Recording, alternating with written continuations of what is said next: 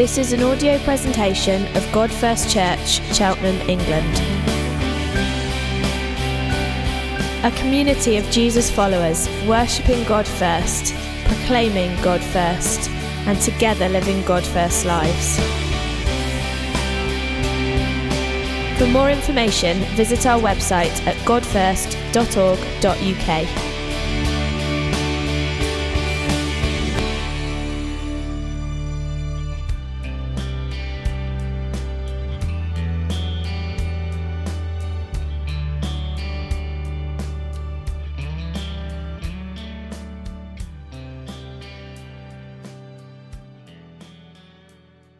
My name's Steve, if I've not met you. I'm one of the elders at the church, been here for about 4 years with my wife, Joanna. So we're in a series on grace at the moment. Grace is God's unmerited favour for us, and we're going to explain that a little bit in a second, so don't worry too much if you don't know it yet. And today we're focusing specifically on how the Holy Spirit frees us from guilt and condemnation. It's a repeated message in some ways. Some things I'm going to repeat, but I had a picture coming into this, but I felt that was okay. I had a picture of one of those tools, those sticks with like the thing on the end that people use to break up concrete on surfaces. And I just feel like this message of grace is one that we need to hear maybe over and over again. And it might be that this week is the week that God breaks something in you in your heart and you really receive His grace. So that's what I feel like is going on in this. And it's worth hearing this again. And you know, we hear the word grace a lot, but often I think that we might not really know what it means, or we might know what it means, but we might not really get it in our hearts. So Joe and I were our friends last weekend, and they aren't Christians, and we said to them, "What are you doing next weekend?" And they said, "What are you doing next weekend?" I said, "I'm preaching." "Oh, great, what are you preaching on?" I said, "I'm preaching on grace." And I said, "What are your thoughts on grace?" Just to see if they'd give me any gold quotes. And the guy was like, "So you're preaching on the prayer that you say before dinner?" And the girl thought about it a little longer. She's pregnant at the moment. She was like, "Grace is quite a nice name for a girl." And it's I wouldn't necessarily expect people, if you're not Christian, to get grace. But actually, a lot of the time, I wonder to the full degree to which we get grace. Andy often says, "Well, I only get preachers on topics that I really know about and like are really in me, stuff like sin and disobedience and condemnation." And I definitely say that this is not like a classic Steve Moat topic. But in the last 3 months, I really feel like God has started restoring me from guilt and condemnation. So actually, this is a really personal message for me about work that God's been doing in me. And I think because of that, it's a really pertinent message for us as a church as well. And actually, as I've been preparing for this, I thought this isn't just really important. This is like the thing. Like every week when we preach, you could say, "Guys, you know, there's one thing you need to get. It's this." Actually, this feels like the thing that we need to get. It's not okay for this to not be a Steve Moat topic. Steve Moat needs to get this. You guys need to get this. We need to get this. It needs to be a topic for all of us. And I felt convicted as I was preparing to kind of try and do that thing that Paul does, where he says, "I resolve to come to you, not with clever words, but with the gospel, because I believe that the gospel has the power to change my heart, and I believe that the gospel has the power to change your hearts as well." So I hope you guys believe that as well. And to that end, I've not got any flashy quotes this week. So we do have key text today, which is in Romans 8. Last week, Howard preached to us from Romans 7. He talked to us about Mr. Law. How we used to be married to the law, but now we're married to grace, but how we have a tendency to go back to the law, and it's really worth listening to that on a podcast. I'll reference a little bit throughout, but I won't delve into it too deeply because Howard did that so well last week. I'm going to read from Romans 8, verse 1 to 11, but actually the key verse for us is Romans 1, but we'll pop into that about halfway through the preach as well. So Romans 8 says, "Therefore there is now no condemnation for those who are in Christ Jesus, because through Christ Jesus, the law of the Spirit who gives life has set you free from the law of sin and death. For what the law was powerless to do because it was weakened by the flesh, God did by sending His own Son in the likeness of sinful flesh to be a sin offering, and so He condemned sin in the flesh, in order that the righteous requirement of the law might be fully met in us who do not live according to the flesh, but according to the Spirit. Those who live according to the flesh have their mind set on what the flesh desires, but those who live in accordance with the Spirit have their minds set on what the Spirit desires. The mind governed by the flesh is death, but the mind governed by the Spirit is life and peace. The mind governed by the flesh is hostile to God. It does not submit to God's law, nor can it do so. In fact, those who are in the realm of the flesh cannot please God. You, however, God first, are not in the realm of the flesh, but are in the realm of the Spirit, if indeed the Spirit of God lives in you. And if anyone does not have the Spirit of Christ, they do not belong to Christ. But if Christ is in you, then even though your body is subject to death because of sin, the Spirit gives life because of righteousness. And if the Spirit of him who raised Jesus from the dead is living in you, he who raised Christ from the dead will also give life to your mortal bodies because of his Spirit who lives in you. Father, I just pray for us this morning. We thank you so much, Jesus, for the work that you did for us on the cross, the salvation you earned for us, for justification, the righteousness that you have earned for us. And Holy Spirit, we thank you that you continue to work that out in our lives through the way that you do that in our hearts, Lord. And I pray that we would receive that message today. I pray that anyone who's feeling condemned today would go away recognizing that there is no condemnation now for those in Christ Jesus. Amen. Okay, so I said before, it's hard coming in like halfway through a series on grace because I can't like not tell people what grace are. So in some sense, I'm gonna say some stuff that you might feel like, well, I hear this every week, but actually this is the message, and I just feel like it's really crucial. I sometimes do some training at work, and one of the bits I do is quite complex, and there's quite a lot of detail. And I tell the people I'm training, I wish I didn't have to teach all of this first, but you kind of need to get this so that you can get the fruits of it at the end. And it's kind of like a similar story here. So I just want to say, don't try if you can not to switch off. Try and sit in this because this is really key, and building on this will really get the fruit at the end of it. And I just want all of us to be on the same page with regards to grace. So it starts at the beginning, the story of grace, because the whole Bible is one big narrative, if you didn't know that already. And once you get today's message, you're going to spot this throughout the Old Testament and the New Testament both. But it starts in Genesis, the first book. God creates Adam and Eve, the first man and the first woman. They're free to walk with him. They're free to converse with him. They tend this paradise, this Garden of Eden. And God gives them a warning about the one thing that they cannot do. The one thing that they cannot do is eat fruit from a tree of a knowledge of good and evil. And that's, of course, the one thing that they do. And through that, sin comes into the world. Adam, and the Hebrew for Adam literally just means the man, is our representative in this sense. And he for us, he brings sin into mankind. And you might think, well, that's not fair. I didn't vote for Adam to be a representative for me, or maybe I would have sinned. But actually the reality is like we all sin. We all sin. We all would have sinned. You don't have to teach someone to sin. Our daughter, who's 2, when she's about to do something that we tell her not to do, she tells us to get out of the room. She says, Daddy, go for a walk. Like, I didn't teach her to do that. My wife, I don't think, taught her. Unless one of you guys came around and taught her, she knows how to sin. We sin. So we sin. And this is important because sin at its essence is us separating ourselves from God, whether it's through worship or time or negligence or weakness. So we find ourselves separated from God, and actually we find it's not a very pleasant place to be. Like, God, you gave me free will and I chose to use it to do something you said not to. But actually I find myself quite uncomfortable. Now I feel like ashamed and now I feel guilty. So how do we get it back? Well, if you read on through the Bible, God gives the law to the people of Israel, to the Hebrews, his people.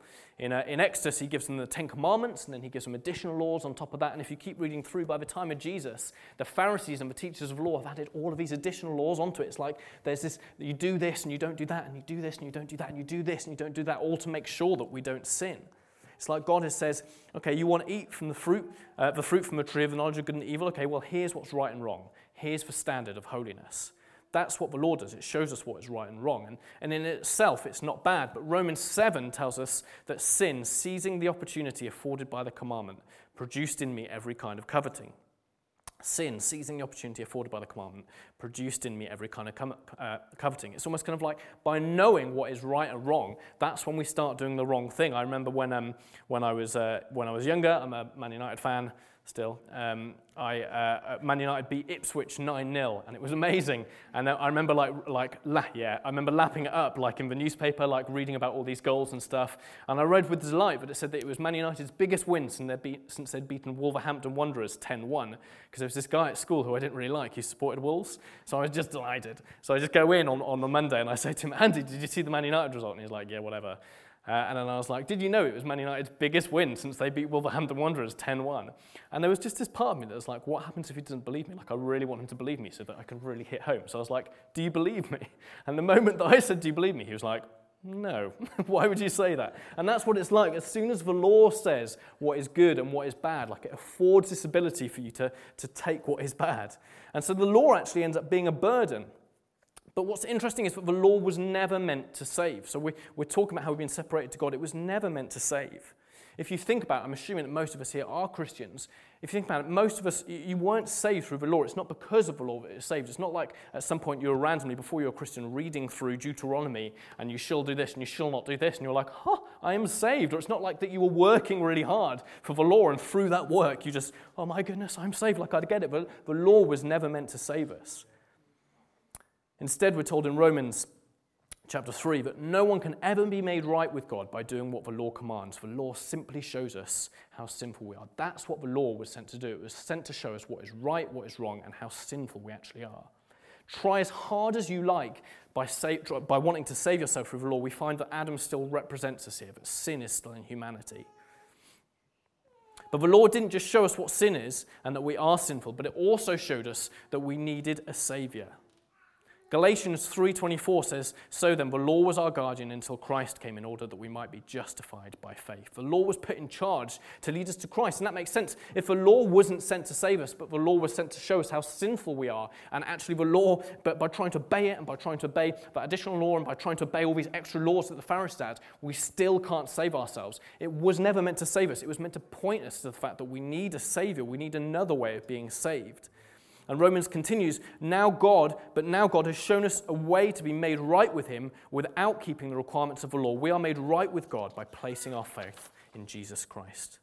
Jesus, God's own Son, who was fully God, who was fully man. It was prophesied that he was come all the way throughout the Old Testament, and he does come, and he comes into this environment of intense slavery to the law where people are separated from God, and they desperately want to save themselves, but they don't know how, and they can't, and they're adding these more law to it. And he comes into that, but Jesus gets that the law doesn't save. Jesus gets that the law doesn't save because he knows his scripture. In Matthew 5, verse 20, Jesus says, for I tell you that unless your righteousness surpasses that of the Pharisees and the teachers of the law, you will certainly not enter the kingdom of heaven. And that would have been crazy to the people hearing it, because the people hearing it would have been like, oh my goodness, there is no one who was more righteous with regards to the law than the Pharisees and the rulers. And it would have felt like impossible. I mean, they're creating new laws to make sure that they're righteous. It was impossible for me to be more righteous than that. But their righteousness was based on the law and on adding new law, and the law cannot save. And that's what Jesus meant. He wasn't saying you need to be more legalistic than them. He was saying actually your righteousness needs to surpass that the law can provide for you. And Jesus showed them. Jesus' relationship to the law was twofold. In one sense, he was totally innocent to the law. Okay, so the law shows you what's good and bad, and if you manage to keep the law all the way on goodness and on badness, then I suppose you are right before God. But we couldn't do that, but Jesus could. Jesus, who took on the body of flesh, which meant that he was susceptible to all the temptations we are, but he never fell for the temptations. He lived a completely innocent life, a life that we could not have lived. And his second part of the relationship to the law was he was a substitute to the law.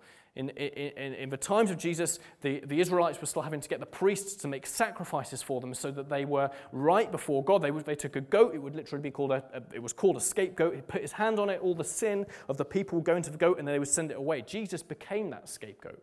They would take a lamb and sacrifice it for my sins to be taken away. Jesus became that sacrificial lamb. Once and for all on the cross, he took our sin upon himself and imparts to us his identity as a child of God who has full access to God. 2 Corinthians 5 said, God made him who knew no sin, which is Jesus, to be sin on our behalf, so that we might become the righteousness of God in him. Righteousness means being right with God. So we've gone from Adam and his sin, which gets imparted to us. Is that fair? Well, yeah, it probably is, because we do sin. Then our sin goes to Jesus. Is that fair? No, it's not, but he's taken it for us. And then Jesus' righteousness goes to us. Is that fair? That's an absolute scandal. So Jesus has died for our sins. We've got his righteousness. That sounds amazing. He's taken away our bad stuff. He's given us good stuff. How do we get this? Do I sign up a direct debit somewhere? Do I have to move country? Do I have to follow some laws? Do I do some work? Do I do a different type of law? No, it's not like Jesus has cleared our debts, but now we have to obey the law to stop them building up again. Romans 3:20 says, by works of the law, no human being will be justified. And instead, we're told that through Jesus, we have attained access by faith into this grace in which we stand. Faith Faith is the way that we access this incredible grace, this scandalous grace. Faith is being sure of what you do not know. This is how I explain it to my non-Christian friends when I say I have faith. I say, listen, I have faith, and what faith means is that I am sure that what I believe is true. I know that it is for truth, but I appreciate that I can't scientifically prove that to you. That's what faith is. Faith is being sure of what we do not know. Oh, right, so you need faith. So you do have to do something to earn grace. No, it's still a free gift that you receive. One of my colleagues at work last week bought donuts for the whole team, and he said, if you want a donut, there's a donut on my desk for you. So I went round because I did want a donut, and I took him. And what I didn't say then was I have earned myself a donut. He still bought that for me as a free gift. Yeah, I had to say, yes, please, I would like the donut, but it was still a free gift which he paid for me. Romans 4 verse 5 says, to the one who doesn't work, this is great, to the one who doesn't work but trusts God who justifies the ungodly, their faith is credited as righteousness. Your faith is the thing that is credited as righteousness, not to the one who works, but the one who trusts God. And in them you are justified. Justification in this sense is kind of like a legal transaction. It's that moment where God says, okay, your sins are no more, and instead you're getting the righteousness of God. It's like a judge in a courthouse saying, bang, you are justified. All the charges brought against you don't matter. You are justified. This is good news. This is the good news. This is good news.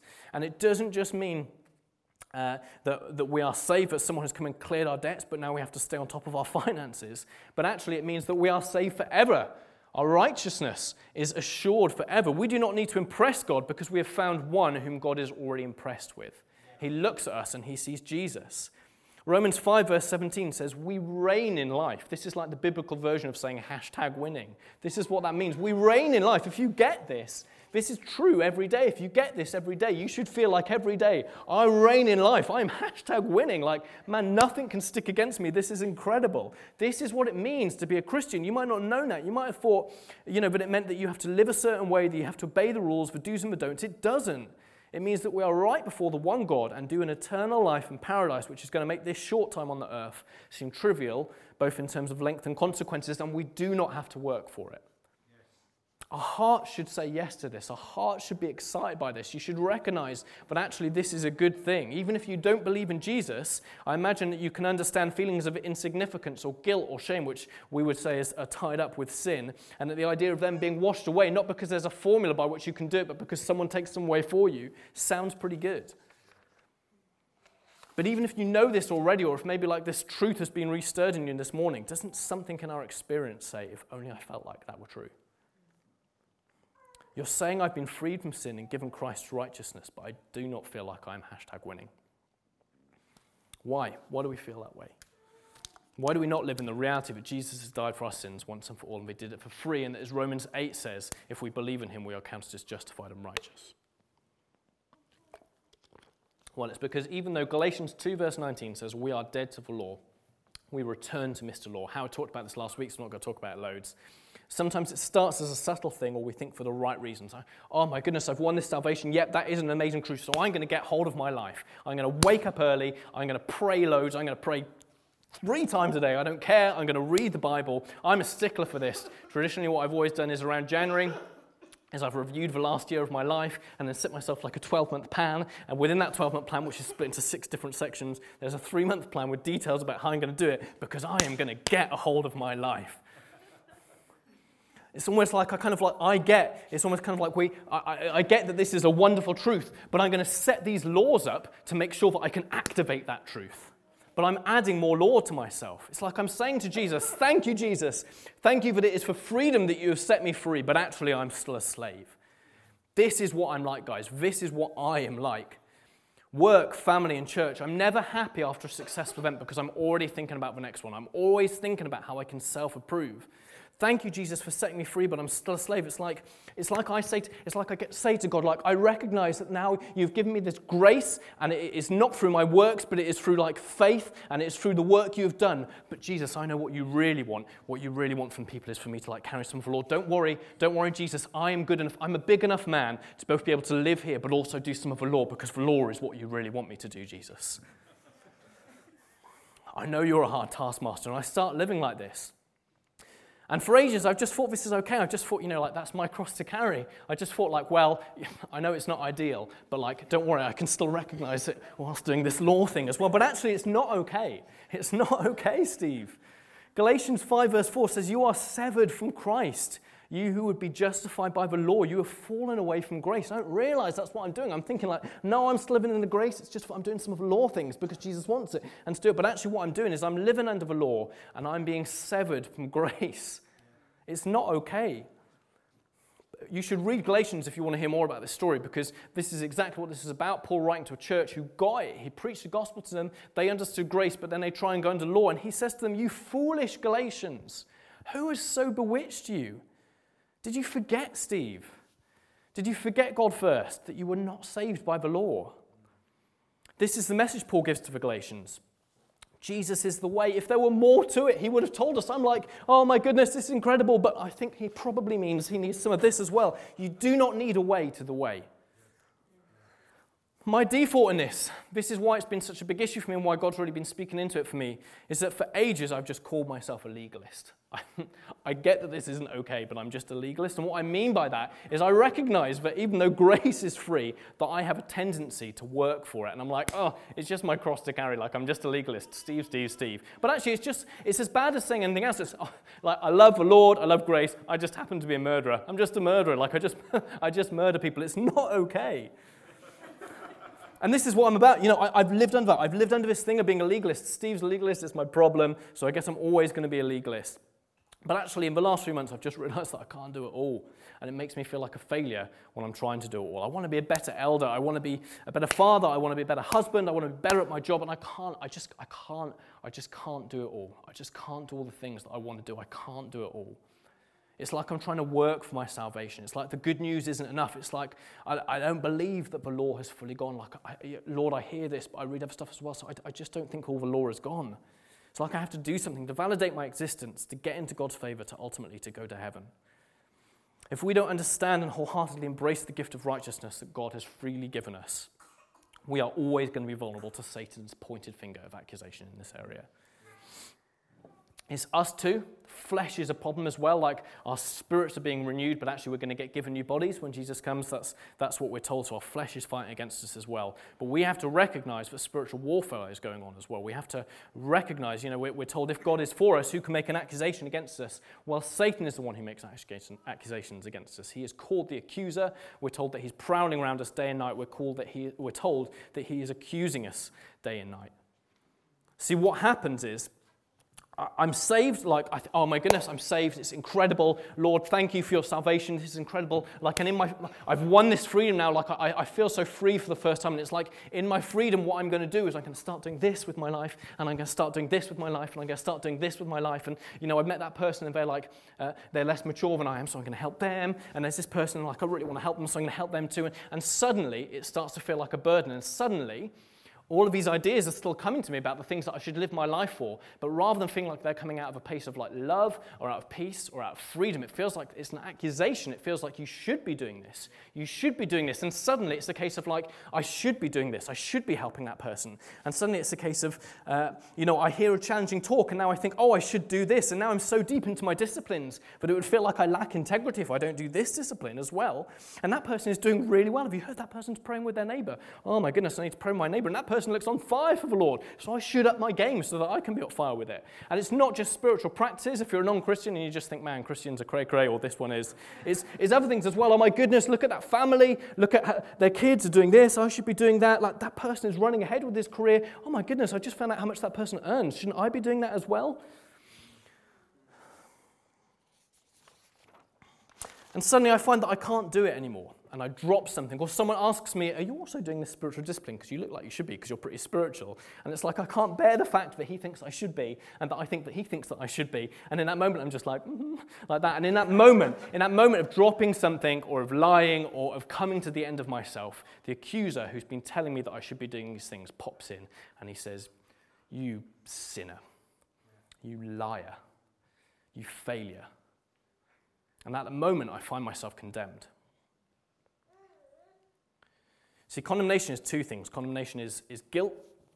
Guilt itself can be two things. I think guilt can be holy. We've sinned, we are guilty, and we are forgiven. We're told that God's kindness leads to repentance. But guilt can also be this negative, oppressive force which slips in when we forget that we are saved, not by works, but by the work of Jesus and through faith in that. It's like I'm close to God, and then I'm doing all these things, I'm in legalism, and then like suddenly I sin, and then suddenly I get this condemnation between me. The same accuser who's telling me that I should be doing all these things is going like, you've sinned, you have fallen, you have failed, you have broken grace. I hope you're not intending on going to God today because he does not want to hear from you right now.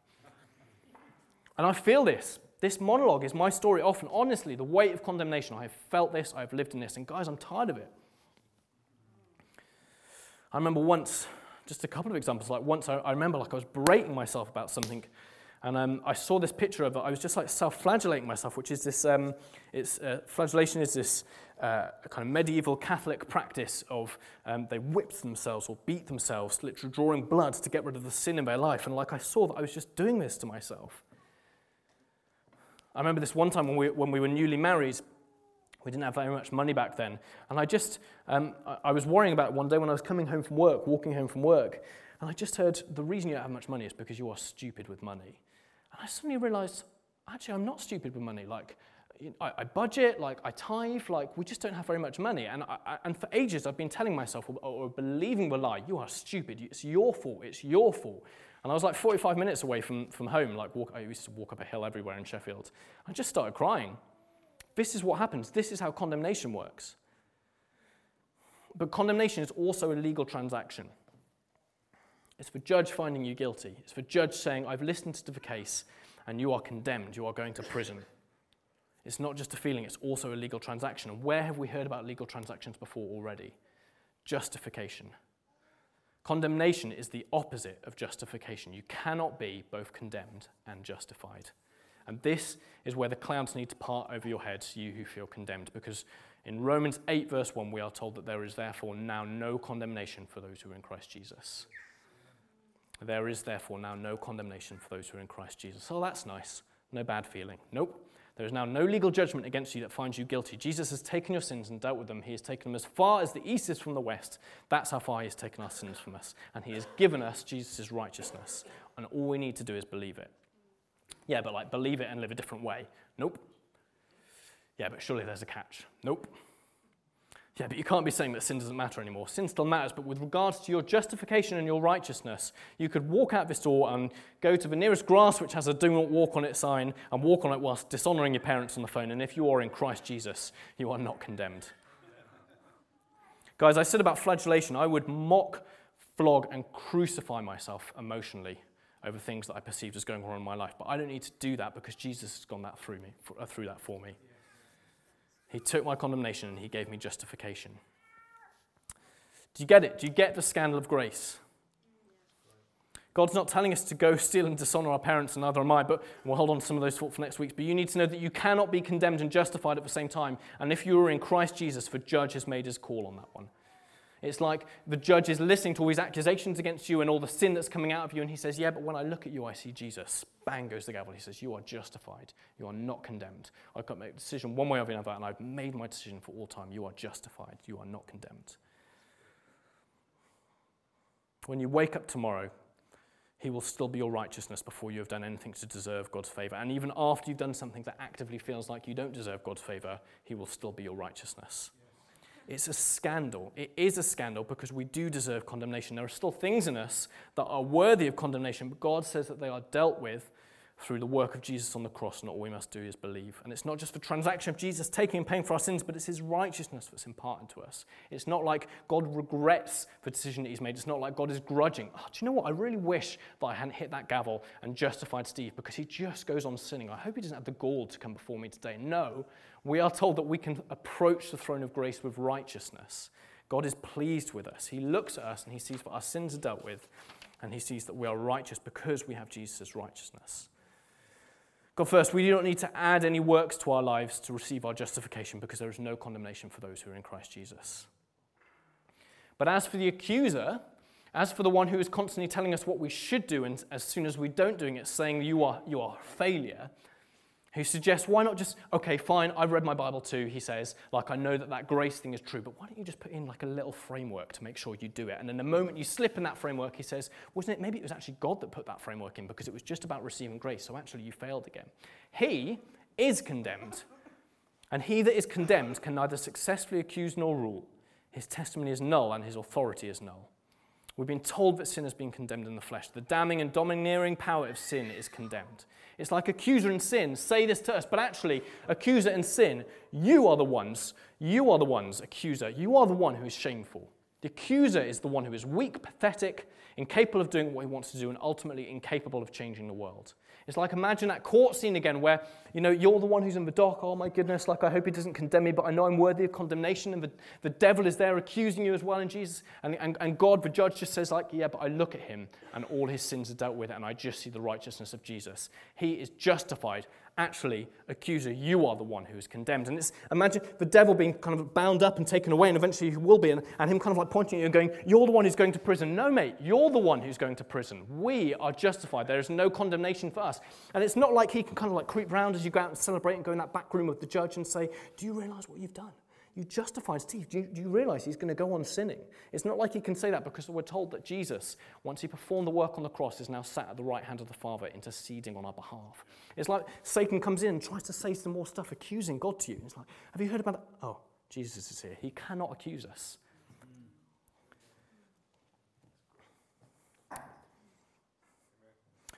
So God says that we are justified and righteous, and actually the accuser is powerless. Guys, it's not just that we are not condemned. It is that there is no possibility of us being condemned. Isaiah 50 says, he who vindicates me, that's the Lord is near. The Lord is near. Who then will bring charges against me? Well, actually, we know that someone we know will. We know that the accuser will. Do you know what? Let us face each other. Who is my accuser? Let him confront me. It is the sovereign Lord who helps me. Who will condemn me? They who condemn me are all going to wear out like a garment. The moss will eat them up. Who will it condemn me if the sovereign Lord is with me? It is good news, it is the good news, and it is true. And how do we get this? We've affirmed that this is true. How precious did that grace appear the hour I first believed, says the song. But I'm worried that this knowledge is slipping away again. It might be that you feel free from this, or for the first time you've seen some clouds move and you feel like, man, I don't need to be condemned. This is one of those cases where we need to recognize that biblical truth trumps experience every time. We need to be people who learn to read the Bible, believe the Bible, and believe the whole Bible. It's not okay for us to read the Bible and go like, oh, well, I know that bit's true because I've experienced it before, but I've not experienced that bit before. My experience isn't like that, so I'm going to assume that the Bible is wrong. We need to know that the Bible is true, and that sounds a little bit like, well, how can that happen? We just need to learn to be people to do it. When something is true that you didn't previously realize is true, you just have to start believing it. For the first 3 months of my time at God First, I didn't realize that you weren't allowed to bring coffee into the auditorium. It might be the first time you're finding it out now, in which case just put it underneath your chair. But then Andy told me, you realize you're not allowed to take that in. And suddenly I realized that was true, so I just stopped taking it in because that's the truth. We just need to start living as if the truth is true. Romans 8, verse 2 and 3 says, the law of the Spirit has set you free from the law of sin and death. For God has done what the law weakened by the flesh could not do. God First, you are dead to sin and death. Do you know, the Bible says that you are not even a habitual sinner anymore. 1 John 3 verse 9 says, no one born of God makes a practice of sinning, for God's seed abides in him, and he cannot keep on sinning because he's born of God. And you might think, well, Steve's living in a dream world. Did he just say I'm not a habitual sinner? It must have been someone else who gossiped again at work, or who thought about whatever it was. But it's truth over experience. We need to say, I'm not a habitual sinner. It's not okay for me to say I'm a legalist. No. It says I'm not a habitual sinner. It says that is not the truth. I need to start believing the truth and knowing it to be true. And when the accuser who comes in and says it's not true, you are a habitual sinner, we need to refuse him. You need to be a refuser of the accuser. We need to refuse him. God isn't being tricked here. He doesn't think you never sin. He's saying your sins have been taken away and that he's given you what you need to pursue sanctification, which is the last big word we'll say today, which just means kind of being made holy before him. So is it like a mind over matter thing? He talks about setting our minds on the Spirit, so that's important. But we're told that if we set our mind on the Spirit, we have life and peace, but it is the Spirit who does that. It's not just a mind over matter thing. You cannot generate this yourself. It is the Spirit in you. We're told in Romans 8 that the same Spirit who raised Jesus from the dead is within us. The same Spirit who raised Jesus from the dead. He raised the man from the dead to defeat sin, and he is in you. If you're in Christ, he is in you. He is the one who's changing you. It's not a mind over matter thing. How do we get our justification? Not through the law, which could not do it because the flesh made it weak, but through the law of the Spirit of life in Jesus Christ. We receive pardon and a new nature under a new covenant, free from the guilt and power of sin. Guys, you are justified, you are righteous, and the Holy Spirit says in you that your identity is no longer that of being a sinner. In fact, with regards to your identity, we are told that we aren't given a spirit of slavery, but we are given one of sonship that cries out, Abba, Father. Abba just means daddy, Abba, Father. Why both those words together? Who else prayed Abba, Father? Jesus. We are given a spirit that leads us to pray the same thing Jesus did because we are being made into children of God. The Spirit himself testifies with our spirit that we are God's children. So I pray, I read the Bible, I come to church, I meet with other Christians, on occasion I fast. How does that work? Oh, grace, we're going to touch on that more another time. But what you need to know this morning is that we are children of God. We are justified for all time. We are made righteous for all time, and there is no condemnation for us. If you are feeling condemnation this morning, it is from the accuser. There is no condemnation for you in Christ Jesus. We need to remember that in John 3:17, Jesus says, God did not send his Son into the world to condemn the world, but in order that the world might be saved through him. We don't need to sacrifice because he was the sacrifice for us.